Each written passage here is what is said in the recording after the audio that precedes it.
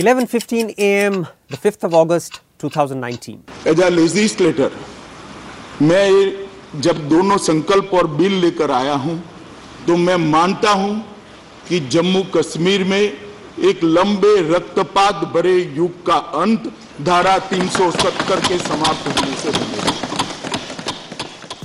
I stood stunned, immersed almost in a time-lapse video as Home Minister Amit Shah read out the resolution abolishing Article 370 and the state of Jammu and Kashmir in the Rajya Sabha. Now, if you were a liberal, you were beginning to castigate, and you were doing this almost by rote. The Kashmir Valley has become India's Gaza. And if you were a conservative, you almost celebrated, and this was almost crude. We will make the Kashmir Valley into another Switzerland. But I stayed very quiet. I was consumed by a deep and a viscous silence as I tried to understand this political whiplash. I did not want to give a quick or an adolescent reaction. I wanted to assess the government's invoking of Article 370 to kill Article 370. And I wanted to do this on the three touchstones of mandate, method, and morality. Now, I totally disagree with people who censure Prime Minister Modi and Home Minister Shah for what they call political treachery. It should be said loud and clear. The BJP has consistently asserted in one manifesto after another over decades that they would abolish Article 370 whenever they had the mandate. And since their overwhelming majority in May 2019 was democratically won, they had the mandate to create this new law, period. But yes, we can and we should argue with the method employed by them. On the face of it, their maneuver seems quasi-constitutional, and since I am not a learned judge, I would hesitate to call it outright unconstitutional.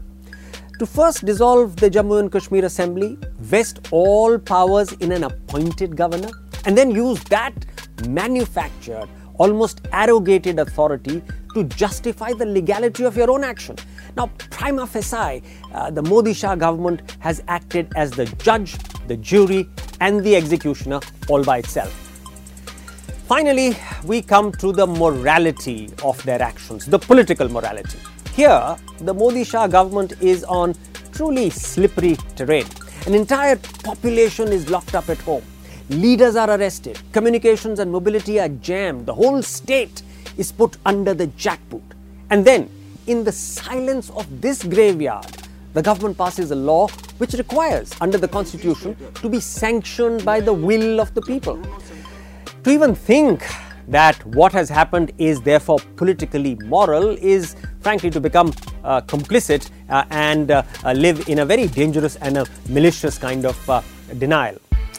Now, on an aside, just imagine if Prime Minister Modi and Home Minister Shah had pulled this off after getting a majority vote in the Jammu and Kashmir Assembly to endorse the new law. They would have then attained immortal statesmanship.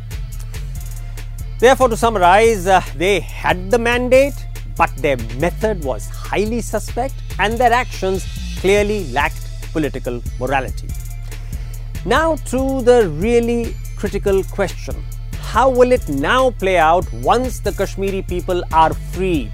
Now, this is impossible to predict. It depends on several questions whose answers cannot even be guessed at this stage. How hopeless and disenfranchised do people feel? Remember, a hopeless person is the world's most dangerous species. How vulnerable and susceptible will people be to invocations of violence and revenge?